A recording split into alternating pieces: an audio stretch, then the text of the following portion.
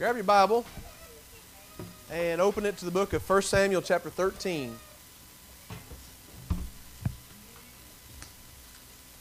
1 Samuel 13, verse 13.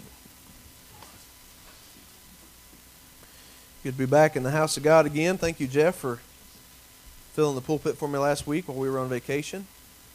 We had a good time. I'd like to say it was a relaxing vacation. Wasn't so much relaxing, but it was still a good time. And they got the pastor on a horse. I rode a horse, and that was fun, man. I'll tell you. I didn't even get bucked off. All right, 1 Samuel chapter 13. I'm going to ask you to stand to your feet one more time, if you would.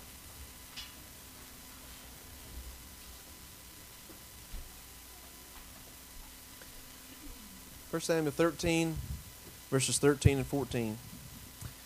Samuel said to Saul, "You have done foolishly. You have not kept the commandment of the Lord your God, which he commanded you, for now the Lord would have established your kingdom over Israel forever. But now your kingdom shall not continue." And this is the verse I really want to close in on this morning. "The Lord has sought or looked for himself a man after his own heart." God is looking for a man to lead his people, he said, that's after his own heart. And I want to talk about seeking God's heart this morning.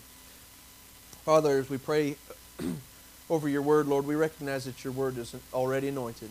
It's alive, it's powerful, quicker than any two-edged sword. But we as flesh are weak. So we give way to your word this morning. We yield to it. We ask you, Lord, to let it cut us where it needs to cut us. Let it heal us where it needs to heal us. I pray for your anointing this morning, the anointing of the Holy Ghost, as I am your vessel today to speak this word in the way that you see fit. And we give you praise for it all in Jesus' name. Let us find your heart today in Jesus' name. Everybody say amen. Amen. Amen.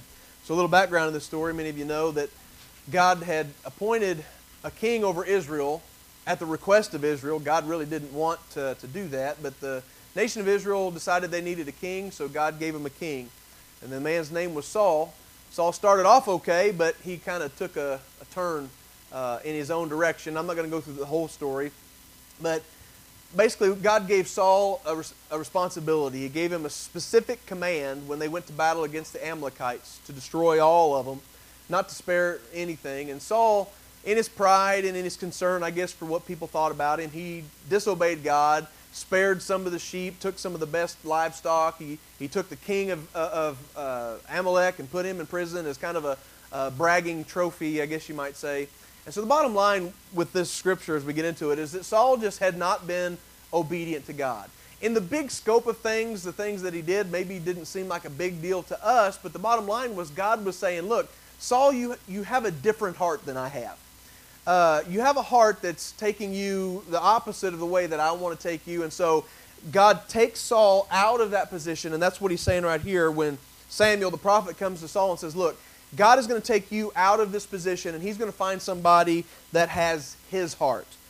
The Lord has sought or looked for himself a man after his own heart. So today, even from that moment, even all throughout today, God still has a work to do in the earth. How many of you believe that this morning? God has a work that he wants to do through the earth, and he needs people to do it, but not just any people. He needs a people who has his own heart. Now the problem with that is that there's a huge difference between God's heart and our heart, right? Our heart by nature is contrastly different than God's heart. God's heart is holy, it's forgiving, God's heart is pure, God's heart is loving, God's heart is honest, God's heart is giving. Contrast that with ours. Our heart is lustful, it's bitter, it's angry, it's hateful, it's dishonest, it's stingy. And if you say, well, my heart's none of those things, it's prideful, right?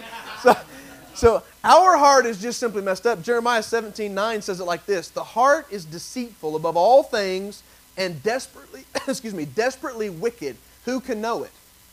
The heart is deceitful. Above everything in creation, the human heart is deceitful. And it's desperately wicked. Who can know it? Who can really tap and understand and see the depths of how depraved and wicked the human heart can be? I mean, we've seen mankind do some pretty wicked things that we think, oh, that's as bad as it gets, only to find somebody that does something worse. Every one of us, no matter how good we are are capable of unspeakable evil. We're capable of wickedness because we contain a human heart that is just by nature, by sin nature, it is wicked. It is completely the opposite of God. But I believe that something within our wicked heart longs for innocence. I don't know about you, when my kids were real little, when they were babies, I used to I would pull them up real close to me. Just as close as I could get them. There was something about their innocence that I craved. You know, I recognized, man, I've made so many mistakes. I'm not innocent. I have this lustful, bitter, angry, dishonest heart, but there's something so innocent, and I long for that innocence. Because there's something within us that despite all of our stinginess and our pride and our selfishness that goes about to desire and get whatever it wants, something about that doesn't satisfy. There's something about on the inside we recognize this is what I want, but it's really not what I want. And we long for innocence and purity and holiness, but we can't attain it in and of ourselves. So the difference between God's heart and our heart is what keeps us from being able to know God's heart. Look at this in Job. I'm going to hit some of these verses kind of fast. I'm not going to wait for you to get there, so they'll be on the screen, and you might want to jot them down and look later. And all these verses this morning are from the New King James. But Job 11, 7 through 9 says, can you search out the deep things of God? Can you find out the limits of the Almighty? They are higher than heaven. What can you do? Deeper than Sheol, or deeper than hell, deeper than the grave. What can you know? Their measure is longer than the earth and broader than the sea. Finding out the deep things of God are like finding out like walking the depths of the earth and the depths of the sea. His ways are past finding out. We cannot know the heart of God. It is so deep. It is so great. It is so holy. We are so sinful. Romans 11, 33 through 34 says this. Oh, the depth of the riches, both of the wisdom and the knowledge of God. How unsearchable are His judgments, and His ways past finding out. For who has known the mind of the Lord? Who can know God's mind? Who can know God's heart? So here, do you see the dilemma? See, how can God expect us to have His heart? How can God look over the earth and try to find somebody after His own heart when none of us have His heart and none of us can find it? His heart is beyond us. It's beyond finding out. And here's the answer. It's the flesh that can't know the heart of God. We are all made up of flesh and spirit, right? And it is the flesh that can never know the heart of God no matter how much we search and how much we find out. That's where a lot of people get goofed up. They're trying to come at God and find God intellectually. I want to understand God, so I'm going to discover His heart through my own efforts. And it's impossible. It's the Holy Spirit that knows the heart of God. And guess what it is that abides within the child of God? The Holy Spirit. Our flesh can't know the heart of God, but the Holy Spirit reveals to us, God's children, He reveals to us the heart of God. And He starts by revealing to us how wicked our heart is. Amen? We recognize that contrast, and it puts us on a journey of trying to seek God's heart, to find it, that we might have it replaced, if you will. We have the Holy Spirit abiding within us. Jesus said that the Holy Spirit will abide within you, and He will teach you the things of which I have spoken, the things that I've said. It is the Holy Spirit that reveals to us God. Folks, we need to be on a diligent seeking of the Holy Spirit. An infilling and a refilling of the Holy Spirit all the time. It is the Holy Spirit, folks, that will keep us and guide us through this life. We don't need to shy away. We need to press in. As the Holy Spirit begins to reveal to us, now look here what 1 Corinthians 2, 13 through 16 says. These things we also speak, not in words which man's wisdom teaches, but which the Holy Spirit teaches, comparing spiritual things with spiritual. But the natural man, that's our flesh, does not receive the things of the Spirit of God, for they are foolishness to him. Nor can he know them because they are spiritually discerned. Anything you know about God is only discerned or understood as a revelation of the Spirit. Amen? But he who is spiritual judges all things, yet he himself is rightly judged by no one. For who has known, and again he quotes back in Isaiah, who has known the mind of the Lord that He may instruct him? But we have the mind of Christ. What man can know God? No man. But the Spirit of God can know God. And through the Spirit in us, we come to know the mind and the heart of God through Christ. Amen? When Christ came and He lived and He died, He spoke and He taught, folks, He gave us, He showed us the heart of God. Amen? To shy away from Jesus, to shy away from His Spirit that abides within us, is to shy away from the heart of God. And here's what happens when we shy away from the heart of God and we don't pursue to seek the heart of God. We're left with our own heart. And what was it like? Wicked, deceitful above all things. Look at what Ezekiel says, chapter 11. Jeff actually quoted this in Sunday school this morning. Ezekiel 11, 19-21. This is God's promise to us. Because God, number one, let me say this. God sees our stinky heart, right? God sees our heart better than we see it. And so God's seen the nasty, deceitful, wicked heart of man and saw fit. God said, I really want to find somebody in the earth with my heart, but the only way I'm going to be able to find that is if I put my heart in them. Amen? And this is the promise that He gave. Then I will give them one heart. I will put a new spirit within them, take the stony heart out of their flesh, and give them a heart of flesh, that they may walk in my statutes or my commandments, and in my keep my judgments and do them. They shall be my people, I will be their God.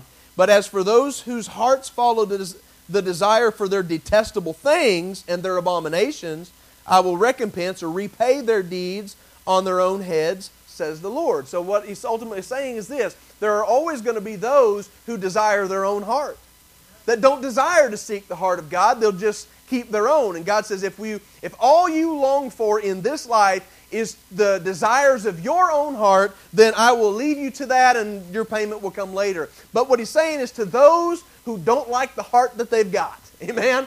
To those who don't like the sin of the world and what it does to them, to those who long to know the God who created them and the God who died for them, Jesus said, I will take out that hard heart. I will take out the heart of flesh, the heart of stone that can't be moved, that can't be shaped, that can't be spoken to. I'll remove that heart and I'll give them a new heart. What heart is that? He said, I'll give them my heart. I'll give them a new spirit. I'll put my spirit within them, and I'll give them my heart that they may know me and that they may know my ways. It's a promise of God. How can we ever know God? We can't in our flesh, but through the Spirit we can. Hallelujah. But folks, here's the thing now. We have to be on a desperate pursuit of it. You don't find God's heart accidentally. You don't stumble upon God's heart and all of a sudden know what it is God wants you to know. We have to seek it. We seek God's heart. We look for it. In order for that to happen, folks, sometimes we have to have a good heart-to-heart with our heart. Amen. I just made that up right off the top of my head. We have to have a heart-to-heart with our heart, meaning we have to stop and recognize, what do I really want out of this life? I mean, good grief, we're really here on this earth only a relatively short period of time. Do I really want to live for something so empty as myself? Or do I want to live for something greater than myself and find the heart of God? I mean, many times the problem that keeps us from finding God's heart is that we spend all of our time seeking God's hand. In God's hand is full of blessings. And God loves and longs to meet the needs of His children. How many of you have ever experienced the blessings of God's hand? Amen. Thank you. Thank God. Praise God. His hand is always extended to us, and it's always full of blessing. But when we're constantly seeking His hand, we never see His heart. We're after what He can do for us, or I need Him, and it's always His hand that we're after. And God says, I want you to look past my hand. Look for my heart. It's in finding God's heart, folks, where the true blessings are. Sure, in His hand, He might provide the money you need for your bill. That's great. Sure, in His hand, He may provide you a good spouse. He might provide you a good child. In God's hand, you get all these blessings, and that's great, but all of those blessings are going to pass away, right? It's when you find His heart where you find the true blessings that will never pass away. It is in His heart that you find out just how much He really loves you. Amen? Not because of what He gives you, but because of what He's already done for you. Because of the life that He's given you, the breath, health, salvation. You find In His heart, you find how dear you are to Him, how much He adores you. You say, oh, I know God loves me. No, you don't. You and I do not fully comprehend how much God really loves and adores us. We can't comprehend it in our flesh. It's a love that we just can't understand. I was talking to a guy here a while back, and he said, I know I need to forgive so-and-so and work through that. He said, but one of the reasons I have a hard time, he said, I was a rough person.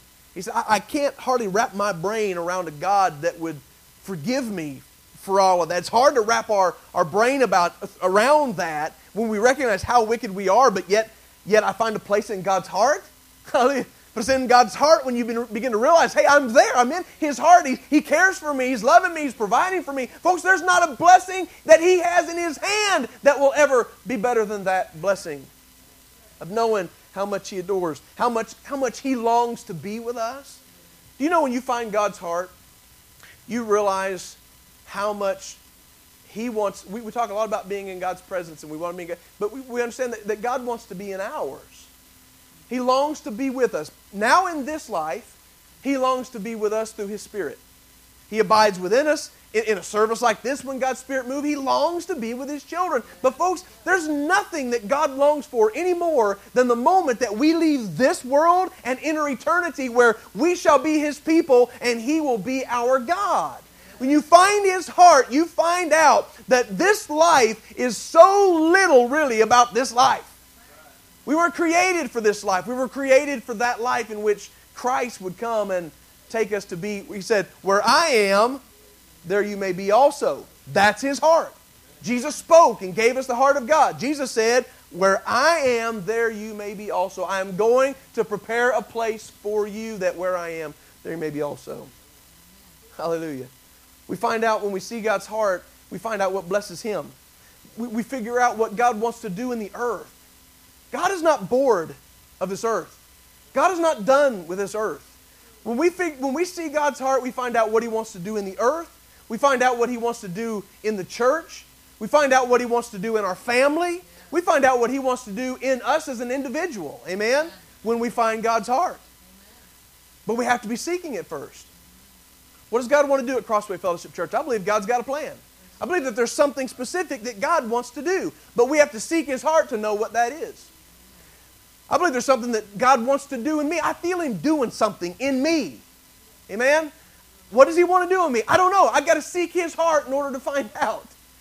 But it's in His heart. Here's Jeremiah 29:11 says this.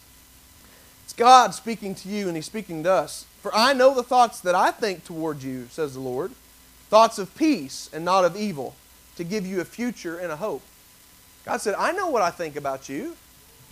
You might have this preconceived idea that God is He's angry with you, He's given up on you. And God said, no, if you really knew my heart, you would know that I really like you a lot. I have a good plan for you to give you a good future, not just in this life, not to make us rich and wealthy in this life. What future, what hope is it that God ultimately longs to give us? Eternal life, right?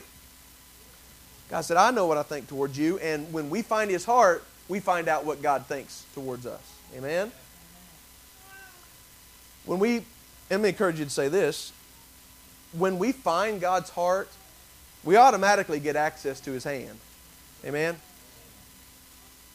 You've heard me say before that we spend all of our time seeking blessings, but what we need to do is seek the blesser, and then the blessings will automatically come.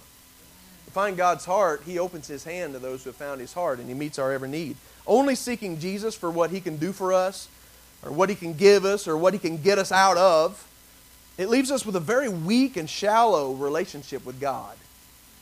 What can God do for me? God, I need, God, I want, God, oh, I'm in a pickle now, get me out. If that's what our relationship with God consists of, constantly looking for His hand, lift me up, God, get me out, help me do this, do that, then it's not that we don't know Him, but that's an awful weak and shallow relationship. God says, I want something better than that for you all. So turn with me into the book of John, chapter number 6. John chapter 6, verse 22. This is right after Jesus had fed the multitude by breaking the bread and the fish, working a tremendous miracle right in front of people's very eyes. It was an act of God's hand, right? When Jesus there's 5,000 some odd people out there, and he takes a few loaves of bread, and he takes a few fish, and he breaks it, and he feeds everybody to the point that they were full. It was an act of God's hand. God was providing their temporary need. Okay, and that was great, and that was awesome and everything. But then let's find what happened when people only seek his hand. In chapter 6, verse 22, on the following day when the people who were standing on the other side of the sea saw that there was no other boat there, except that one which his disciples had entered, and that Jesus had not entered the boat with his disciples, but his disciples had gone away alone. However, other boats came from Tiberias near the place where they ate bread after the Lord had given thanks. When the people therefore saw that Jesus was not there, nor his disciples, they also got into boats and came to Capernaum seeking Jesus. And I might put that in air quotations, right? These people come seeking Jesus. Were they really seeking Jesus? Were they seeking his heart, or were they seeking his hand? We find out that they were seeking his hand. He had fed them miraculously, and they were hungry again, right? All those temporary blessings, it all is temporary. You eat, great. God provided for me miraculously to eat, but now I'm hungry again. So now they're after his hand once again. Verse 25. When they found him on the other side of the sea, they said to him, Rabbi, when did you come here? Jesus answered them and said, Most assuredly I say to you, you seek me not because you saw the signs, but because you ate of the loaves and were filled. He called them out on it, didn't he? Jesus shows up, they're like, oh, Jesus, there you are. Well, when did you get here? And he said, you guys aren't following me because of who I am. You're not following me because of the sign, the miracle that I did, revealing my heart to you, that I want to provide your needs, that God has come to earth, on your level to meet a need for you. You're not seeking me for who I am. You're just looking for my hand. You're looking for what I can give you. And he goes on to explain to them, not to labor for food. I'm going to read this word for word.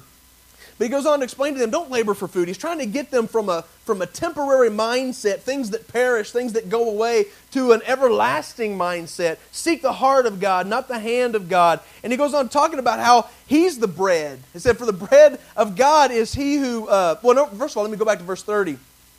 They said to him, what sign will you perform then, that we may see it and believe you? What work will you do? Our fathers ate the manna in the desert, as it is written, he gave them bread from heaven to eat. What do you think it is they're trying to get out of him? More bread.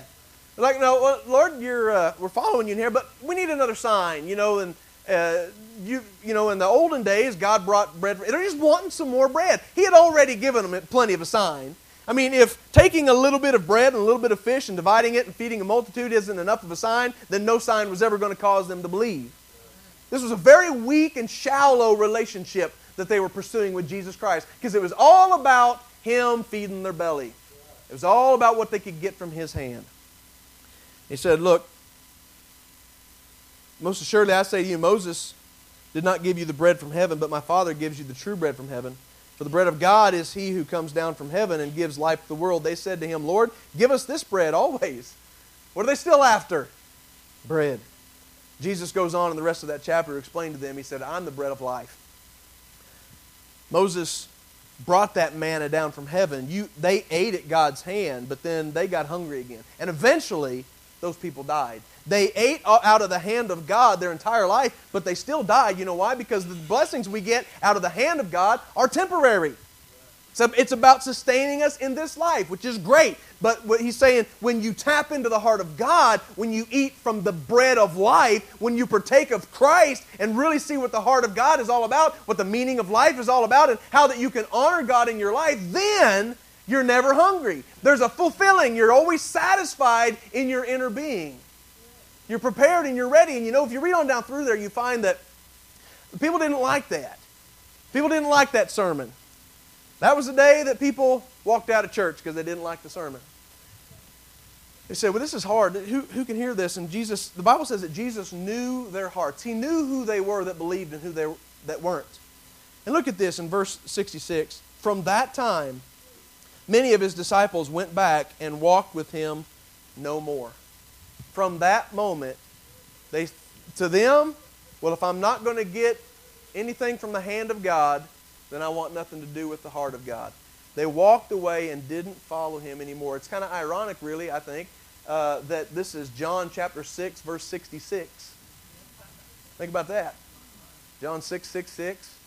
The number of the beast, what we think about being the Antichrist, that rejects all that Christ is, that rejects the heart of God. And in chapter 6, verse 66 is when they decide, I don't want anything to do with Jesus. They turned Antichrist, literally, in that moment. Because the heart of God wasn't sufficient for them. They wanted the hand. Seeking the bread of life rather than the bread. Solomon, on the other hand, if you want to turn back into 1 Kings, chapter number 3, I think this is a better picture of how we should approach God and seek God. 1 Kings chapter 3, verse 4. Now the king went to Gibeon to sacrifice there, for that was the great high place. Solomon offered 1,000 burnt offerings on that altar. At Gibeon the Lord appeared to Solomon in a dream by night and God said, ask, what shall I give you? You really got to grab a hold of this. This is God extending His hand to Solomon. Solomon, I'm extending my hand to you, and I will do for you whatever you want me to do. What is it you want from my hand? Verse 6 says, Solomon said, you have shown great mercy to your servant David, my father, because he walked before you in truth, in righteousness, and in uprightness of heart with you. You have continued this great kindness for him, and you have given him a son to sit on his throne as it is this day. Now, my Lord, my God, you have made your servant king instead of my father David. But I am a little child. I do not know how to go out or come in. Your servant is in the midst of your people, whom you have chosen, a great people, too numerous to be numbered or counted. Therefore, give to your servant an understanding heart. Look at this. This is what I'm asking for, God. Give to your servant an understanding heart to judge your people, that I may discern between good and evil. For who is able to judge this great people of yours? Solomon literally looked past the hand of God that was extended to him and went right straight for his heart. God, I'm not so much interested in what your hand can give me as much as I'm interested in what your heart can show me. Amen? That I may know what is of you and what's not, that I can lead these people. And look what God said in verse 11. Because you have asked this thing, in other words, because you have seeked my heart and not just my hand, and have not asked for long life for yourself, nor asked for riches for yourself, nor asked for the life of your enemies, all of those things which would be temporary, by the way. He could have asked God for a long life. God would have gave it to him, and what would happen to him still? Still going to die, right? He could have asked for the heads of his enemies so that he don't have any battles. God could have done that. What's going to happen eventually? He's still going to die, right? All of those things he would have received at God's hand would have been temporary. But you've asked that you might discern between judgment. Behold, I have done according to your words. See, I have given you a wise and understanding heart, so that there has not been anyone like you before, nor shall any arise after you. And I have also given you what you did not ask, both riches and honor, so that there shall be anyone like you among the kings all your days. So if you walk in my ways to keep my statutes and my commandments, as your father David walked, then I will lengthen your days. What happened here? What do we just see here? Solomon sought God's heart over his hand. He found the heart of God, and then God opened His hand to him. Not only am I giving you a picture of my heart and giving you the discernment that you've asked for, I'm also going to give you long life, going to give you your enemies. I'm going to bless you from my hand because you got it in the proper order. Let me encourage you this morning today. I know that there are situations in our life arise, and we always need answers. We need answers to this question. We need direction for this, and we find ourselves constantly seeking for answers. And I felt like the Lord showed me this weekend as I was praying and seeking God, different things even here. There's answers. There's things that need to be answered, as far as the church is concerned, as we grow and as we minister. And there's answers that you need in your life. Maybe it's your finances, your children. We're just constantly seeking answers, and we get frustrated because we're looking for the hand of God. Lord, I need you to answer this. Lord, I need you to answer that. And it was like the Lord just put His finger on my chest for a minute and slowed me down and said, look, you need to stop looking for answers and just start looking for the answer. Capital A. Quit looking for all of the answers and just seek me. Seek my heart, and as you find my heart, you're going to have the answers for all of these questions that you've got. You're looking in the wrong place. God said, Gus, I'll open my hand to you. I'll give you what you need. I'll provide for you. But don't seek my hand, seek my heart. The more God's heart is revealed to us, folks, the more obvious those answers will become as the questions arise. I think that if we, on a constantly regular basis throughout our whole life, are seeking the heart of God, not just when we need something, not just when we're going through a problem, I better find God's heart. No. If we're on a lifelong pursuit to find the heart of God, that's the most important thing to us. Despite His hand, we want His heart. He begins to reveal it to us. He begins to give us His heart. He begins to give us His mind. And then when situations arise, folks, many times we'll just automatically know what to do. It'll eliminate a lot of time in which we're looking for answers. God just says, you've already got my heart. You know what to do. Hallelujah. What a more relaxed way to live. Amen? God's saying, I think you guys are overthinking this quite a bit. You're just looking to the wrong place. I want to leave you with one last thought. This kind of blessed me yesterday as I was kind of reading this. It's in Luke chapter 7, verse 36. Jesus had been invited to a man's house. The man's name was Simon. He was a big wig. He was a big religious, he was a Pharisee, big religious guy, had all the church-going things down, you might say. So he went to eat dinner with him, and in Luke chapter 7, verse 36, I went in the wrong place. I went to John. I want to be in Luke. Luke chapter 7, verse 36. It says, Then one of the Pharisees asked him to eat with him, and as he went to the Pharisee's house and sat down to eat, behold, a woman in the city who was a sinner, when she knew that Jesus sat at the table in the Pharisee's house, brought an alabaster flask of fragrant oil. You need to understand, this is something that's very expensive. This isn't like going to Walmart and buying a $3 bottle of, perfume. An alabaster box. This was a very expensive ointment that didn't come by easy. And she brings it to Jesus, and she stood at His feet behind Him, weeping. She began to wash His feet with her tears and wiped them with the hair of her head. She kissed His feet and anointed them with the fragrant oil. Folks, this lady didn't want anything. She wasn't asking Jesus for anything.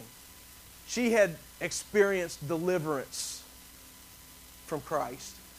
She recognized who He was. She recognized His godness, that He was God in flesh. And as she come to understand who He was, and she made a connection with His heart, all she could do was just weep.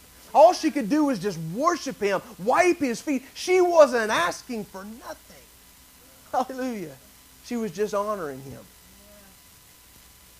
And of course, Simon and some of the other guys were just appalled. Oh, if he knew how sinful this lady was, he wouldn't be letting her touch him. And they were all up in arms. And Jesus said, look, I've been here in your house, Simon. You didn't wash my feet. You didn't treat me like this. And he goes on, he turns his attention back to the lady, and this is what he says in the very last parts of this chapter. Verse 48.